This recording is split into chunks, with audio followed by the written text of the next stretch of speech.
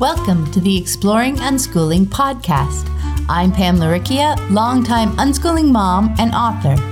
Join me and my wonderful guests for interviews, information, and inspiration about unschooling and living joyfully with your family. You can find the episode show notes, your free introductory ebook, What is Unschooling, and lots more information at livingjoyfully.ca. And here's the show.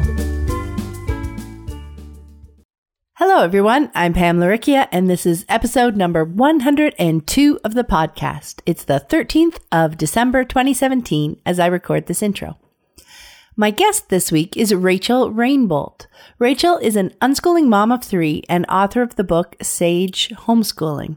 We have such a fun conversation, diving into her family's move to unschooling, how connection and relationships are at the core of learning, technology, micro adventures, and lots more. As a personal update this week, I took a couple of sick days hanging out on the couch, napping, reading, and playing the new Animal Crossing app.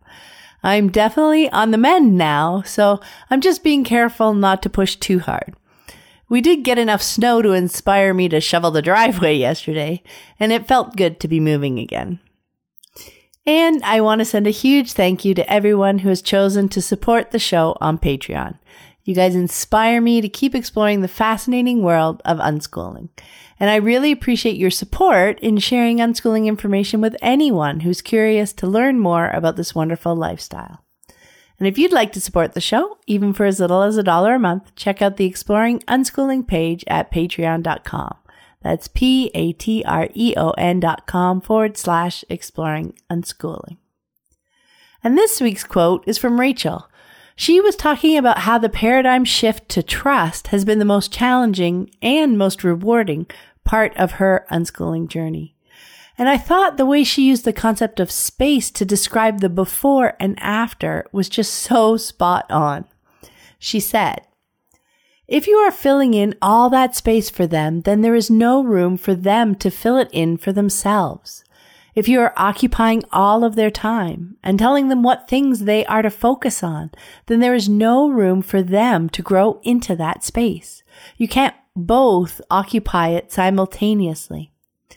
Once you have fully surrendered to the trust, there's all of this space for them to blossom and to fill in and to grow into and take hold of. And then there's just so much magic that comes from that." That's just brilliant. She was also careful to note that it's not about giving them physical space. That's disconnecting. You're right there with them, but you're holding the space for them to grow and fill in. Maybe try carrying that image around with you for the next few days and see how it feels. And now, I hope you enjoy my conversation with Rachel.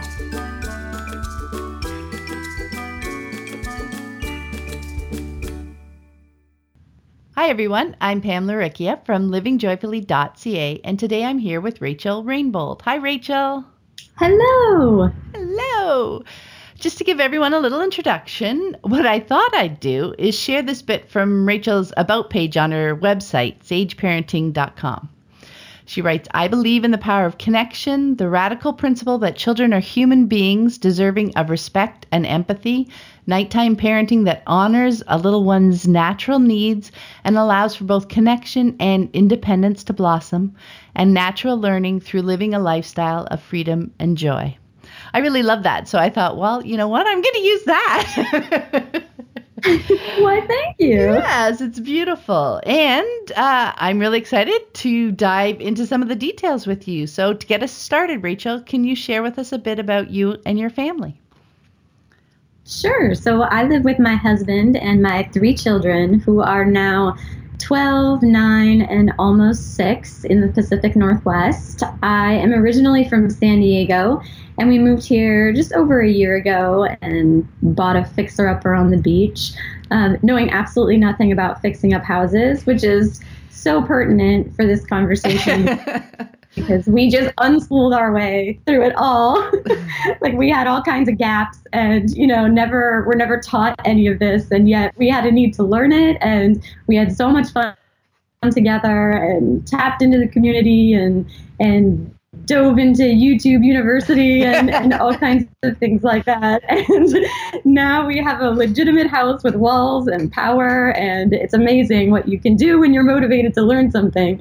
And so now we're just having so much fun adventuring all around the Pacific Northwest together. That's awesome. Wow, and that's only a year. That you guys threw yourself into that project, didn't you? Yes, we did. I think demo was the favorite portion for the kids, for sure. I mean, giving a bunch of kids some hammers and screwdrivers and just telling them to go at it was just a blast. That's awesome. So I was hoping you could share with us a little bit about your family's move to unschooling and what that looked like. Yeah, well, I think, started our parenting journey in the attachment parenting mindset. And I know I've heard a lot of people on your show talk about coming into unschooling through attachment parenting. And that's how it was for us. And then when my firstborn turned 4, we were kind of supposed to hand them over to the schools. And that just felt wrong on every level. But we didn't really know that there was another option. So I was interviewing schools and grilling principals and just desperately trying to find a way to make it make sense in my mind. And I couldn't find a way for it to make sense. Yet at the same time, I didn't really know there was anything else. So we did it. So my firstborn was in school for kindergarten and first grade.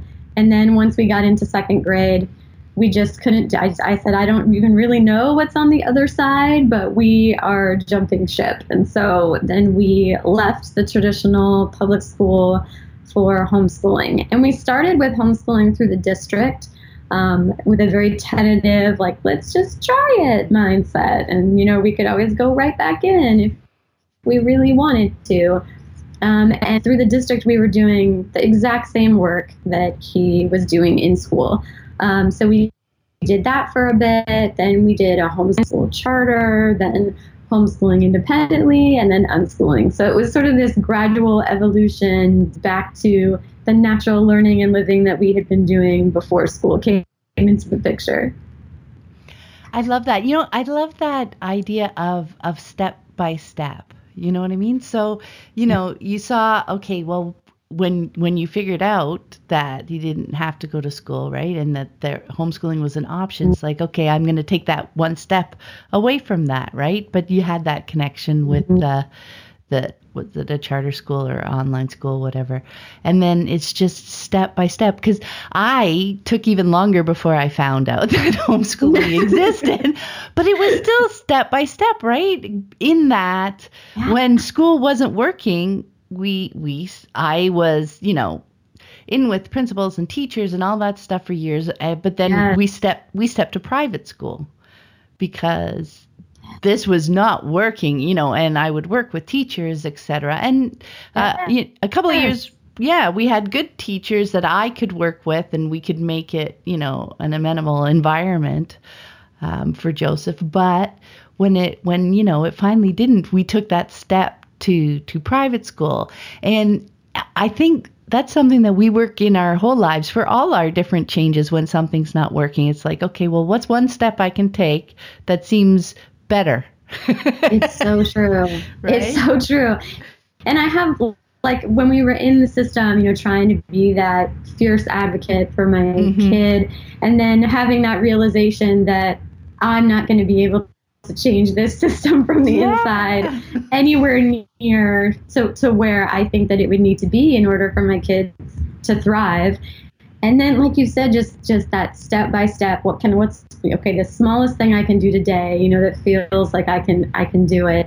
And in hindsight, hindsight's 20/20, and sometimes I feel impatient with myself, and I wish that just from the beginning, I had been where I am today and knew everything that I knew now and saw things the way that I saw them now. But that's just not how life works. You have to walk your journey, and you have to learn things through experience. And I know, even though sometimes I feel impatient with myself, I know that had we not walked that journey, we wouldn't be where we are today. And where we are today is so amazing and wonderful. And so I try to just grateful for that journey, even though sometimes I feel a tad impatient with myself. I know, it's the same thing, right? I can be like, well, he was in grade 4 by the time I, discovered this possibility. And, I can always say, oh, I wish I found it sooner. I wish I found it sooner. But there's also that piece, right, where there's that connection where you're ready for that. You know what I mean? You're in a mindset absolutely. Yeah, that's why that experience is so much a part of the journey, because everything up to that point has put you in this spot where now you're open to it. You know what? Maybe somebody had said the word homeschooling before. Totally. Yes, absolutely. Yeah, I can't say that didn't happen, but I don't remember it. But maybe that's just because it didn't connect with me where I was at that moment, right? Yeah. I remember having a conversation with someone once, and they mentioned the word homeschooling, and I just dismissed it right away with, those platitudes that we sometimes hear, like, oh, he's way too social. Oh, I don't want to be a teacher, things like that. And I remember like saying those words, which is so funny now from the position that I'm in over here on this side of the journey. But like you said, I wasn't ready to hear that. I didn't really know what that meant. I wasn't there yet. Mm-hmm. Yeah, no. And that's just such an important piece to remember too, because it doesn't help to always look back and go, oh, gee, and try to beat ourselves up. You know what I mean? Yes. Because you can't change that, but you can use where you are now to step forward, because stepping forward is where all the awesome things are, right? Absolutely. Absolutely. So now that you found homeschooling and you started stepping closer and closer to unschooling, as you were going through that kind of deschooling process, I was curious to know what you found to be kind of like the most challenging paradigm shift on that journey. Yeah, the deschooling process was pretty intense for me. Like, my husband and I both have graduate degrees, and school, from the way I was raised, was very much tied into it's like validation, and it's your value, and it's your self-worth. And so it was definitely a big process for me to get out from under all of that baggage of control and power and competition, and trust was really the biggest piece for me, for sure. When I gave birth to my first, it took me a minute to shake out from under all that baggage and surrender fully to trusting my child and myself. And I found that it was the exact same thing with unschooling, where that was kind of the last piece that clicked into place for me. Mm-hmm. And I knew in my mind, in my rational cognitive centers that trust was the way to go, and trust is like that intention that I held in all of my parenting, and I would talk about it and how important it was, and having that click in the schooling area and the education realm was the last piece to like fully 100% through and through click in place. I love that, because that I'm thinking back to my journey as well. And yeah, when that seems to be the last piece, because it's the biggest piece. It's that kind of hump where you can almost relax. It's like this deep breath that you didn't even know you were holding, right? Oh my gosh, yes. And it seems like you can say on the surface level, like, I absolutely trust my children and I trust them to lead this journey. But then in the back of my mind, there were little thoughts like, oh, but what about gaps? Like, mm-hmm. But what about, this, that, and the other?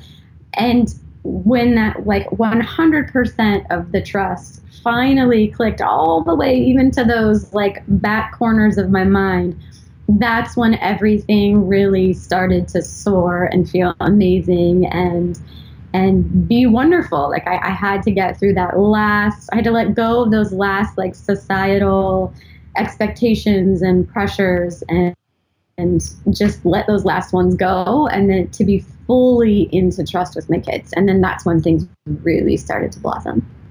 Yeah. That's beautiful. And it's so true. I mean, that's the same experience that I've had. And you don't, you can't really anticipate, can you, what it's going to be like at that point. It's just, wow, everything is brighter and more full. And you know, I don't like to leave the mistaken impression that at that point it's easy all of a sudden, right? I mean, life is still life, but that trust helps you sink into each of those moments, doesn't it? Just so you can totally be there with them and processing, and it quiets all those questions that were usually flowing in the back of your mind, doesn't it? Yes, and if you are filling in all that space for them, then there's no room for them to fill it in for themselves. So, if you are occupying their time and telling them what things they are to focus on, then there's no room for them to grow into that space. And you both can't occupy it simultaneously. So once you have fully surrendered to the trust, and there's all of a sudden all this space for them to blossom into, and to fill in, and to grow into, and to take hold of. And then there's just so much magic that comes from that. I love that image, because I mean, that is such a beautiful way to describe it. I hadn't thought of it that way, because you are now, once you're fully trusting, you're able to really let them be. That idea of space for them to fully be themselves. I love that, because now, and it's not distant. Yeah, it's just like holding space. Like you're right there with them, but you're holding the space for them to grow and to fill in. Mm-hmm. And that leads very nicely into the next question, because in that space is going to be all this room for connection and relationship. So, okay. The next question. You're getting me excited ahead of myself. Now, I really enjoyed reading your book, Sage Homeschooling, which is about your unschooling lives. And in it, you have a whole chapter about connection and how relationships are at the core of learning. See, we're bringing this all full circle. So can you explain what you mean by that? Yeah, connection is the foundation from which all other wonderful things spring. I like to think about connection kind of in these concentric circles. There's like the sense of self at the core. And as you know, with unschooling, that sense of self, I mean, these kids reach adulthood really knowing themselves in such an intimate and wonderful way. But then right outside of that is that immediate family, basically the people that you live with, is how most people think of it. And it's within those relationships that the archetypes are constructed in the brain. I mean, the brain is actually built through those family relationships. It's in that connection we learn, what does learning look like? What does love feel like? What is it to be accepted or not? What's marriage, motivation, health, empathy? All of these things, all of these principles for success in the future take root right here in the soil of connection. That is where it all takes root. And for example, I have one child who really processes and learns through conversation. And without it, things kind of fall flat for them. But then sparks fly in conversation, even something as simple as conversation. They might read something in a book or see something that they've found on the ground, and they'll run over to someone in the family and just talk all about it. You know, really fast talking, eyes wide, and then that stays with them, and they bring it up and they build on it. And that happens through connection. And if someone's not available for them to talk to, I can see it, like in their eyes, they still see it and they still touch it, but then it kind of ends there. Whereas if there's someone around to experience it with them or to talk to them about it, it just goes into this whole other level. And then the connection extends out. After that immediate family, you have things like extended family, friends, community, the world. In my book, I talk a lot about mentorship as being a really powerful learning modality for a lot of people, and not just tapping into the community, people who have passion and knowledge about a really specific subject that your child is interested in, and then even all the way out to things like philanthropy.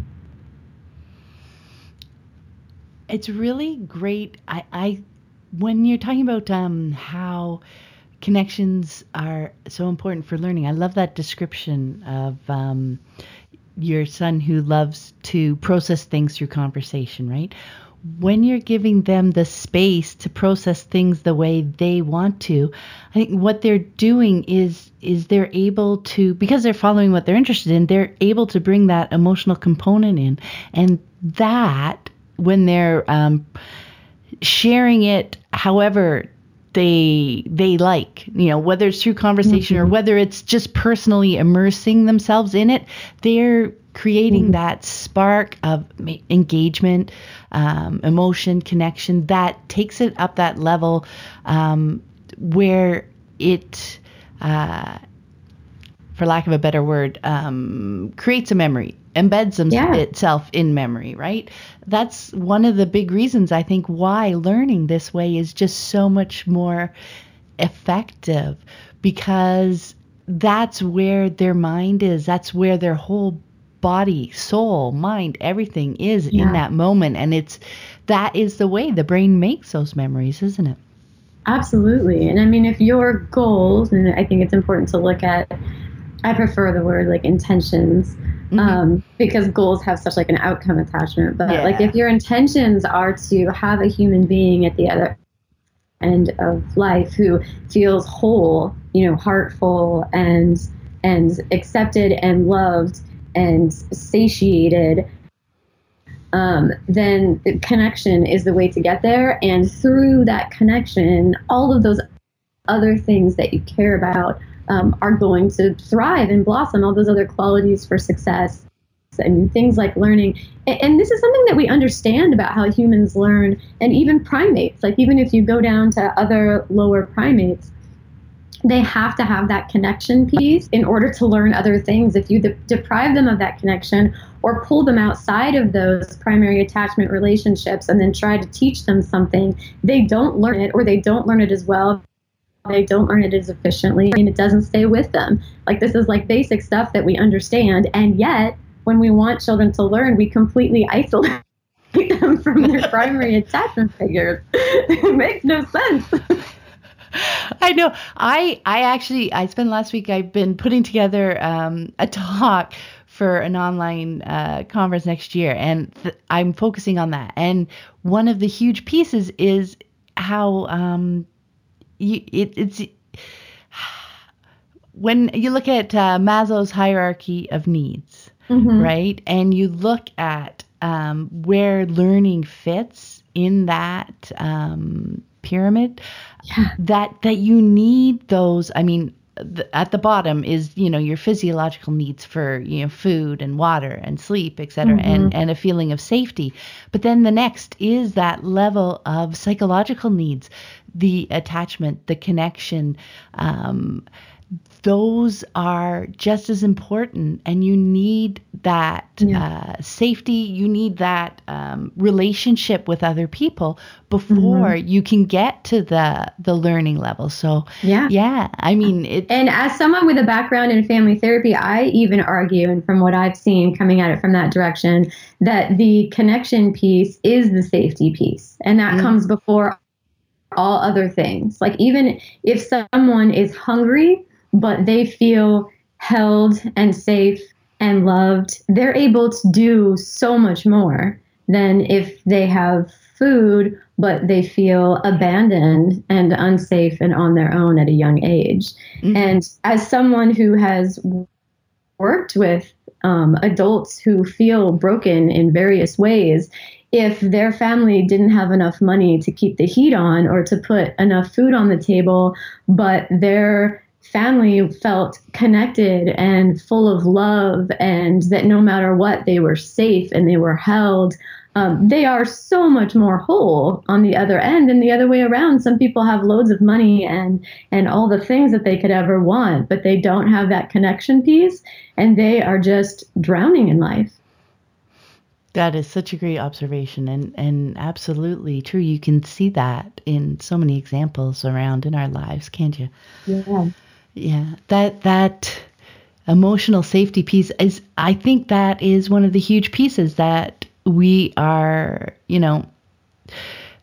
maybe it's take for granted or don't realize how important that is, because even when I was looking at, when you look at learning as engagement and flow, etc., that research too says that, if the person doesn't feel safe with the people that they're around, they can't sink into it because they've always got, kind of one eye looking around in their environment, right? Even in their emotional environment. Yeah.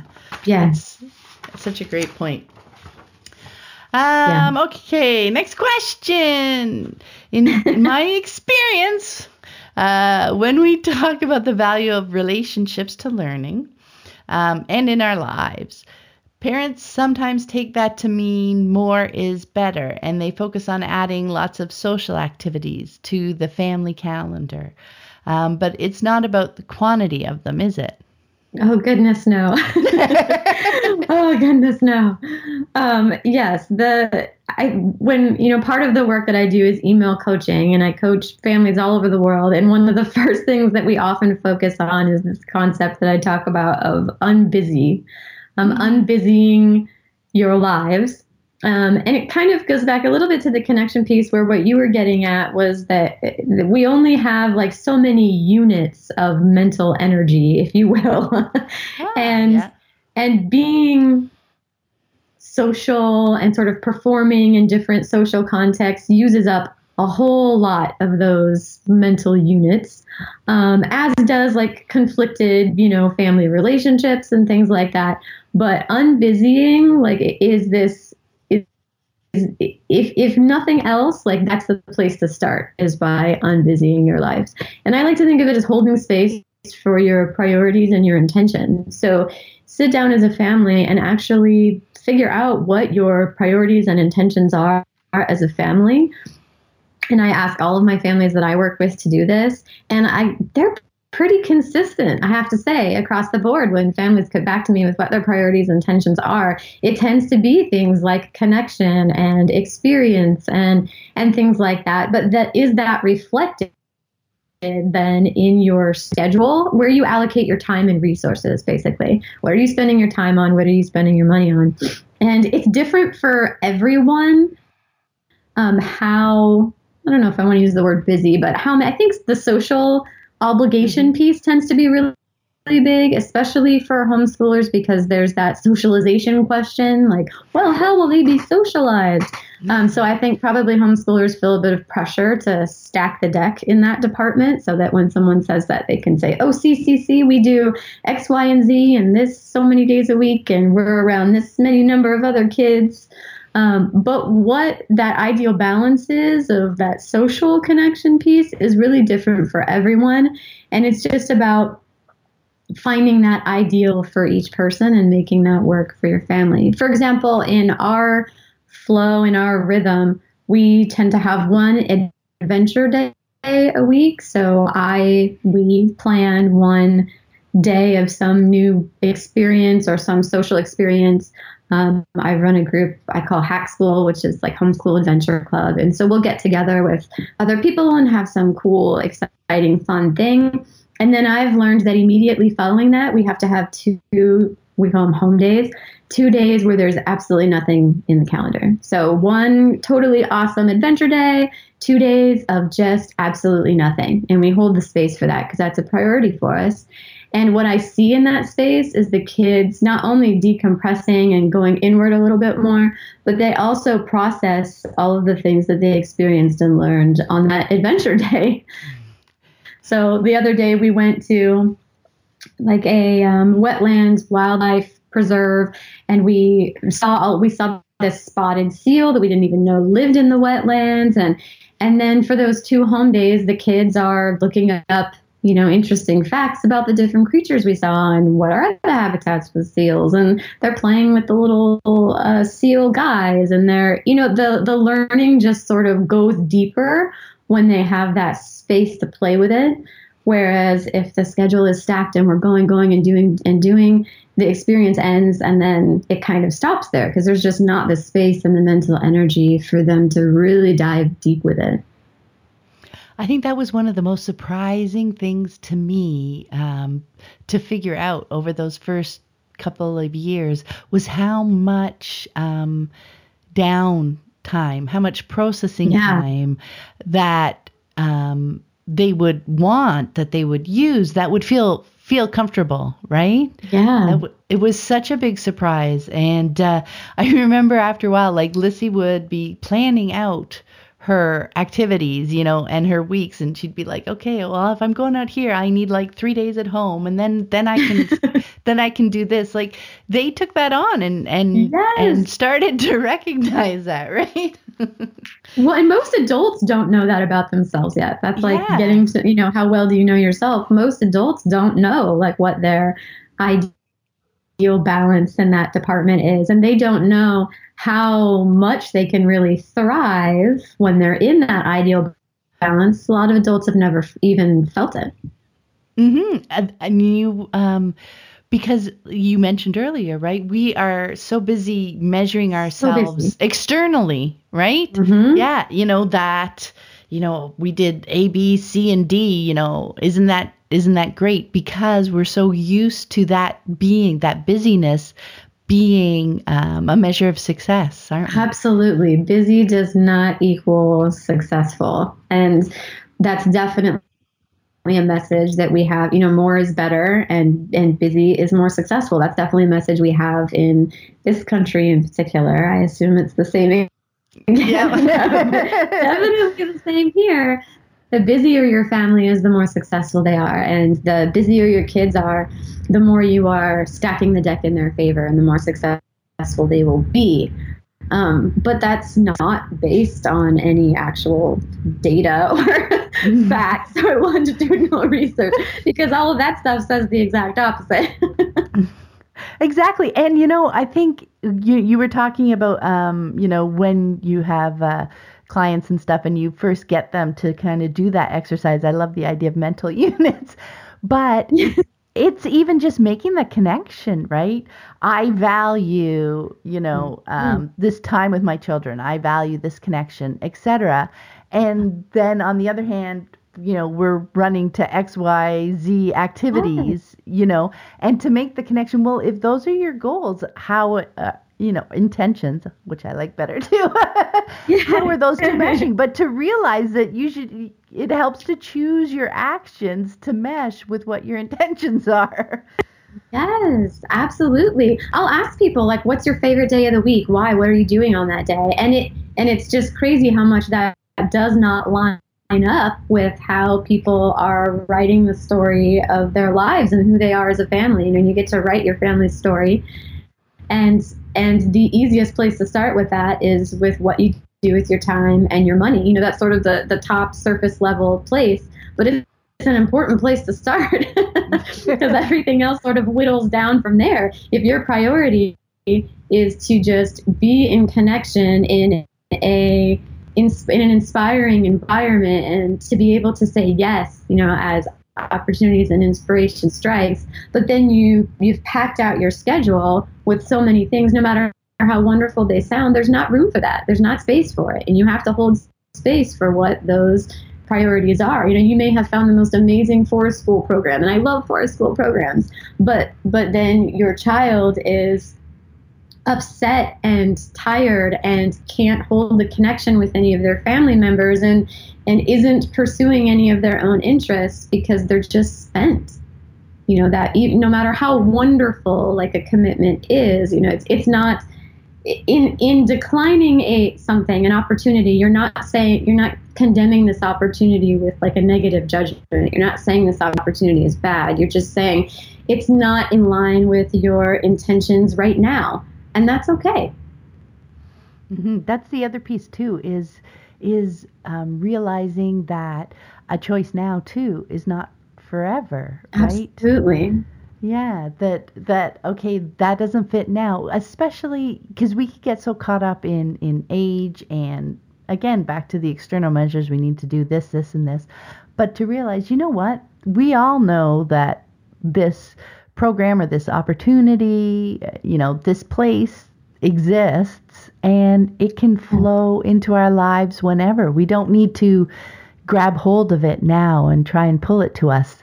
it may well flow into our days eventually when you're, Yeah. because eventually it will probably have more of a connection, right? Absolutely. Yeah, I think having space for that flow to happen is really, beneficial, yes, but I think that's where you're giving more priority to the flow of our interests and our days and just our self-awareness, right?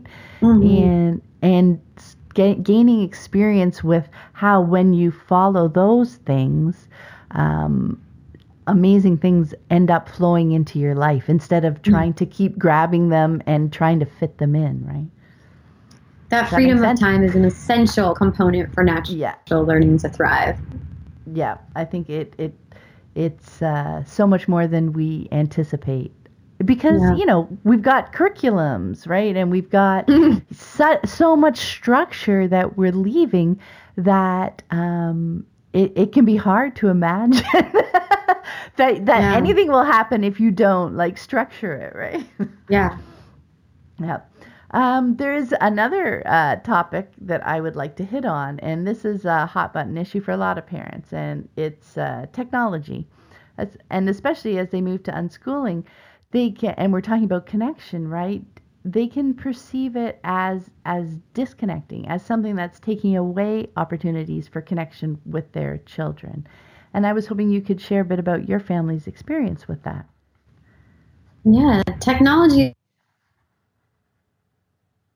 in so many ways. I mean, our children entire body of knowledge at their fingertips, something we've never had in the history, and it makes learning in very self-driven and specific ways just so easy and accessible. And I can't imagine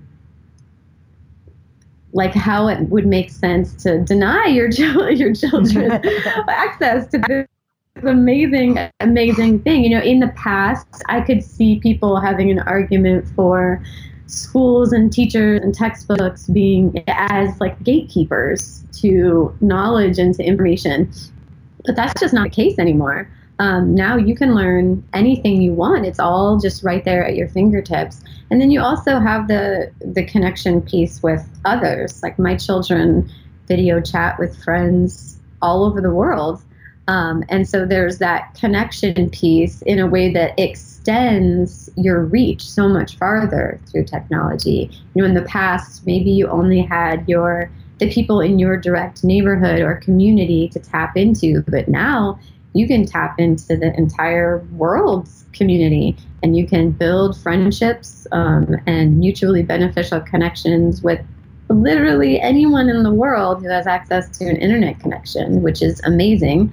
And then kids can also contribute to that. They can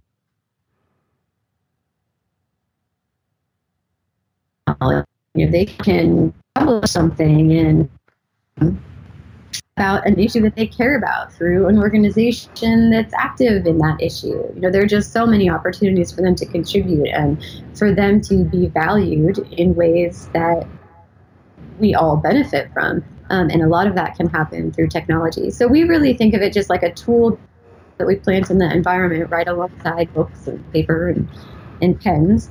I think some people are afraid of like being out of balance. Balance is a word I hear a lot with screaming. Balance. But I have found that like role modeling is really, like with so many things in a homeschooling or an unschooling lifestyle, role modeling is a huge piece. And so my kids see me, like right now, doing this podcast with you. This is using technology. I help families all over the world through my email coaching, and I get to write, which is something I'm so passionate about, and that uses technology. And then convenience, I can pay bills, I can find amazing adventures for us based on their interests, all this really useful stuff for living an amazing life. And a lot of it happens through a screen. And then they see the balance piece that I bring in. I might say, oh, I've been writing for so long, I'm going cross-eyed. Somebody want to take a hike with me? So they see like that balance piece, and the research really supports that it's not back on this isn't really an effective way of giving them what they need for the long haul. If you feel like you're out of balance and there are too many screens, then focus your effort on creating more life, because people escape into a screen when there isn't much in the real world for them. You know, children who don't have open and free access to the outdoors and who might be alone for many, many hours a day tend to turn more into screens as an escape. But again, because they don't really have many other positive options. So if you feel out of balance, instead of focusing on limiting on that end, focus on building up on the other end. Like find more what their interests are and build more into your life on that other side. I love that point, because it really is when there's choices, right? When they have lots of valid choices and they're choosing it because they're getting something out of it. They're not escaping to it because they have nothing else to do, right? I mean, just having those choices is a huge piece, and that is, you know, kind of the foundation of unschooling, right? Is you can't really be following your interests if you don't have a lot of choices to pick between, because how do you know what you're interested in, right? Exactly. But like the other day, my 12-year-old, we were all getting ready to go out to eat dinner, and my 12-year-old was Skyping with a group of friends from our last unschooling conference, and they had this Google Doc open, and they were all writing this screenplay together. And I was, and I, you know, it's like things, and my kid like begged me, can I, you know, stay? Can you guys just bring me back something? And we said like, sure, of course. I think they're on like page 12 of their screenplay right now. But all of these like amazing things can happen by just having screens as one of those choices in their environment. My 9-year-old just built a very detailed replica of our house, like in Minecraft. And since he helped like remodel it, he even knew like what was behind the walls, and just this amazing like engineering architectural exercise. And then it took him days. And then as soon as he was done, he like closed the computer in a very dramatic fashion and asked, when's the next adventure in the calendar? Like he focused so much like effort into creating this amazing thing, and then was ready to like blow out into other areas, you know, to sort of balance out. Like we normally kind of do that as human beings. You mentioned this too, and I just want to bring this out to make sure people notice. But when we're talking about balance isn't about equal time on screen and equal time outside, which, you know, sometimes people interpret it that way, but it's really about that self-awareness, isn't it? Yeah. Right? Just like you talked about your son, knowing that he had put all this effort and energy and time into this project that he was working on. And then, you know, when he was done and ready, then he was ready for that next adventure. It was him knowing himself, wasn't it? Yeah, and it's less about screens and more about just an intense and prolonged focus on any project. Like had he been building it with Legos, which he often does, he would have had the same response as soon as he finished creating this amazing project. Or if my older son had been writing all of this on a piece of paper, you know, with some friends sitting around him, I wouldn't feel the urge to say that's enough paper time, like you need to do something different. So why would I feel that urge just because it happens to be on the screen? Exactly. I love that. It is really about their choices, and if it helps to think of it like projects or whatever, but whatever the tool is, right? It's a tool, just like paper, whatever it is. I think where people get hung up, or where the challenge becomes, let's take it back to connections again, is because when they see a child with, like, I'm not even comfortable calling it screens, because as you've said, there's like a million different things you do, right? You're not on a screen or off. Like when I'm reading an ebook versus like writing an article versus, it's like there's somehow this secret value judgment placed, and I haven't like been given the chart to know exactly what things are valued at what unit of measurement, but it feels from society like that exists somewhere. But yeah, so when you see them using it, that is not like, oh, I need to go do something else. You can still connect with them. It may not literally be, in that moment. They may be intensely concentrated on whatever it is they're doing. But when you don't put that value judgment or that negative judgment just because that's the tool they're using, you can connect with them about whatever it is that they're doing.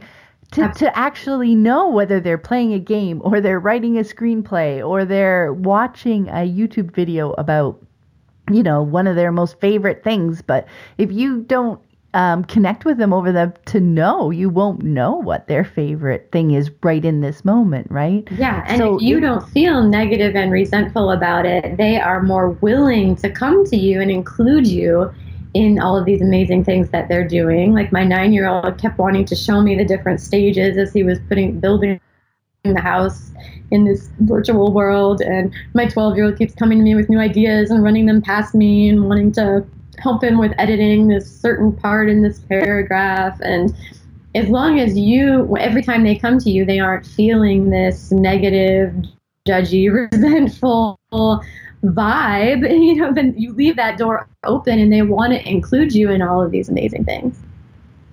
Boom. That's it. Exactly. When you're open for connection, right? Yeah. When you're not judging, it can be so connecting. Again, that just happens to be the tool that they're using for whatever it is they're pursuing. I love that. Yeah. I love that. And you have spoken about adventures a little bit, and I wanted to dive into that topic as well, because in your book you talk about them as micro adventures, and I thought that was such a great term, because I think the adventure mindset is a wonderful way to approach our unschooling days, because it evokes that open and curious approach to the moment. And that was actually a lens that we used a lot when my kids were growing up too. We just thought, what are we going to do today? We just thought of it as an adventure, even if we were like just going to the local park. What are we going to find today? Yeah. Is the river high? Is the river low? Have the beavers been out? How many leaves have fallen? There's just always so much to see and to explore when you have an adventurous mindset. So I was hoping you could talk a little bit about how you guys find adventure. Yes, adventure is our jam. That's like our big family intention is adventure together. Like that's up on our whiteboard right now. But adventure it's enthusiastic and it's experience-based exploration. It's all the things you said. It's like this open-minded, curious approach. And the adventure mindset releases expectation and investment in outcome in favor of open-minded, curious, fun together. And so I think that if you say we're going to go to the Science Museum and we have this tour of the, prehistoric exhibit, and I have found that there is definitely attachment to outcome that happens, and people tend to get kind of goal-ish about it and then feel like, well, my child, that was a failure. My child, I asked him afterwards and he didn't know, when the Paleolithic period began. And, and so it loses like the magic of that learning through experience of that adventure lifestyle. And I think the term micro-adventure in particular really releases a lot of the pressure. Like you don't have to spend a month in Europe for it to be an adventure. But if you are living that adventurous lifestyle and thinking of these as adventures, then it's just this self-driven, curiosity-based experiences of fun together, and it allows them to pick up the pieces. So sometimes I think of learning as like bites, like they learn in bites, or they pick up these different pieces, and it sort of creates this ocean of understanding. And in some spots it's really shallow, and in other spots it's really deep. But as you build on these adventures and have more and more of them together, all these different pieces connect, and they just dive so deep with some of them, and some of them stay more shallow. But that's okay. They all sort of get connected together into this ocean of understanding. And when you can trust in that process, like, oh, it just flourishes, and it's such an amazing thing to be a part of. I love that. Yeah, it's so true. And that was such an important piece that you mentioned, that attachment to outcomes. Because you're right. If you're looking for something in particular, then you are going to judge whether this was a success or a failure, right? And you lose those million other droplets of water that also came up. Yes. All experiences have value.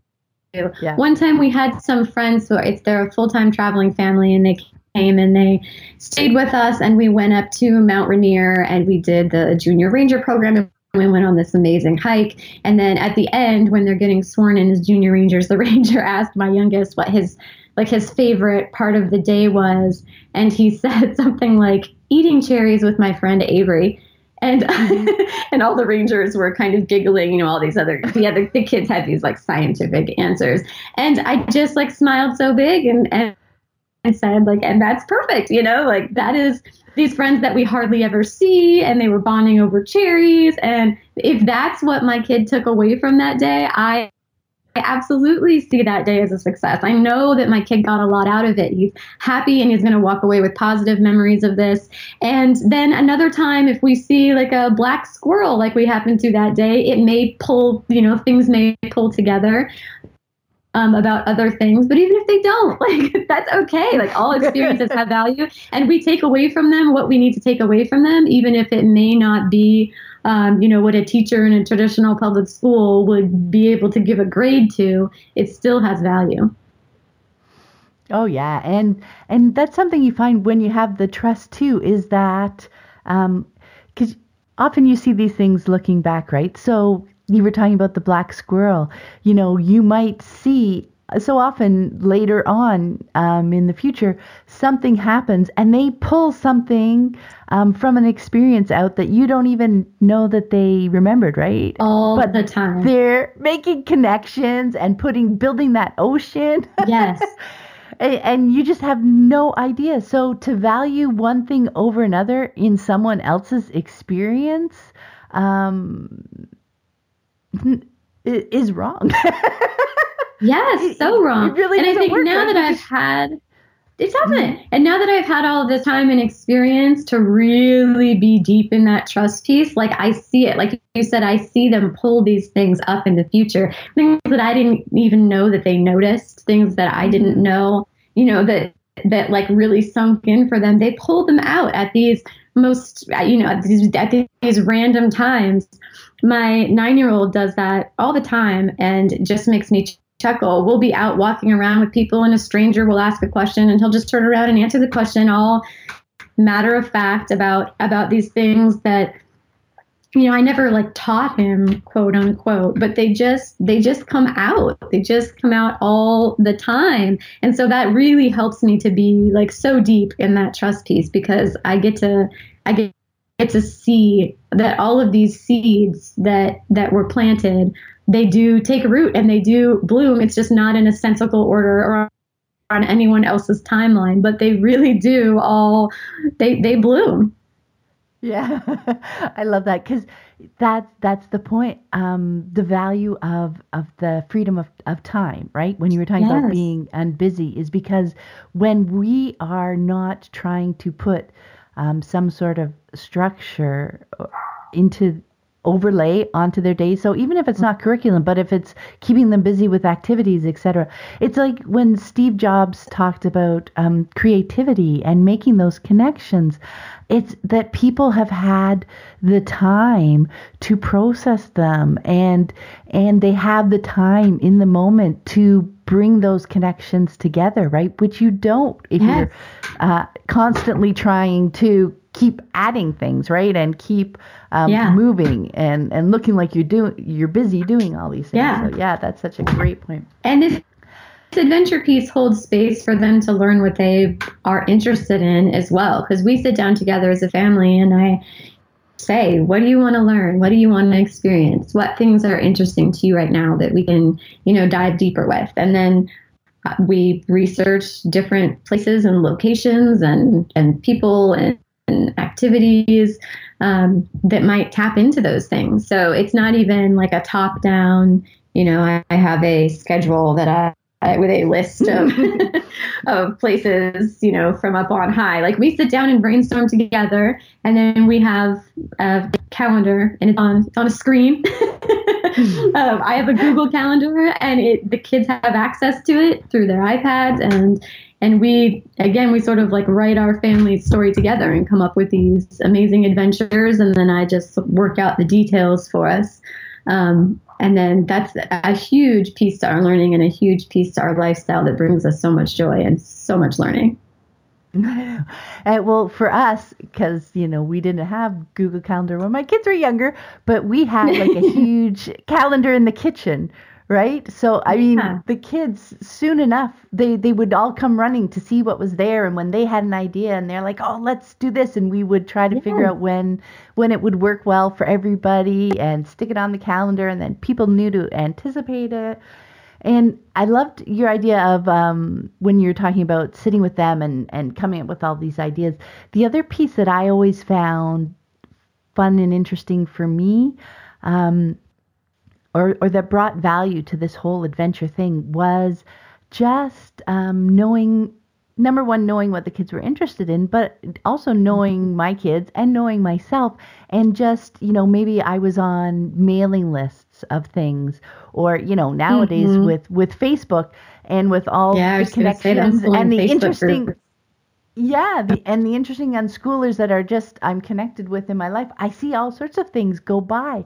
So it's just being open to what's out there in the world, right? And absolutely. And just bringing those in. Hey, look what I found out. This is happening nearby, and would you be interested in that? Yeah. And totally yes or no. But to know about what's out there, to be able to bring that into the possibility, different opportunities into our world, right? Yes, exactly. There was one recently too, actually, because I can tell my kids have kind of taken on that adventurous mindset. I mean, Lissy, when she turned 18, she got a tattoo, and it said "Find Adventure." Oh, I love that. It still says. Love that was just our mindset. And then we were in Florida for a vacation last month. Anyway, so when we were planning it, we knew the dates, etc. So Michael, John Green is one of his favorite authors right now, and he noticed that he was on a book tour for his newest release, and actually noticed that he had a spot in Florida, in Orlando, when we were there. Oh, so he's like, hey, look what I found. Because, you're just always open to the possibilities, that curious, adventurous mindset. And we did. We ended up going to see his book tour date in Orlando, and it was awesome. But it wasn't something that you would say, oh, I'm going to Orlando, let me look for that, right? Right. Yeah, and inherent in that adventure mindset is so much flexibility and open-mindedness, and it's just this completely wide open mind and this sense of togetherness, and you are completely open to say yes, which, especially when kids are young, like, that is a huge open door for learning and connection, like the power of the yes. And when you're in that adventure mindset, you're just so free to be able to do that. You might drive 3 hours away to see this amazing thing, and then stop 15 minutes shy of that because you guys see something that looks awesome, and then spend the whole day there instead. And that's fine too. Like, that's also winning. That's an adventure, because if adventure is the intention as opposed to these specific goals with outcomes, then it always feels like you're successful. Yes, that's beautiful. And it's amazing how many serendipitous things just show up on the path. It's so true. Oh my gosh, it's so true. Oh, I love that so much. Well, I want to say thank you so much for speaking with me today, Rachel. It was so much fun. Thank you. Thank you for having me. Oh, it was great. And before we go, where's the best place for people to connect with you online? SageParenting.com is sort of the hub for all of my stuff. And then I post a lot of our adventures on Instagram too under Sage Parenting. So if you want to follow along on our adventures, you can follow along right there. That's awesome. Thank you so much, Rachel. Have a great day. Thank you. You too. Thanks for listening. I hope you found it helpful. You might also like the backlist episodes at livingjoyfully.ca/podcast. While you're there, be sure to check out the third book in my Living Joyfully with Unschooling series, Life Through the Lens of Unschooling. This book is a wide array of essays drawn from my blog that shed light on the day-to-day lives of unschooling families. You'll find essays tackling everything from learning to read to visiting relatives, all organized around 9 keywords that have been woven into the fabric of our unschooling lives. Deschooling, learning, days, parenting, relationships, family, lifestyle, unconventional, and perspective. The theme is life, the lens, unschooling. Until next time, have fun living and learning with your family.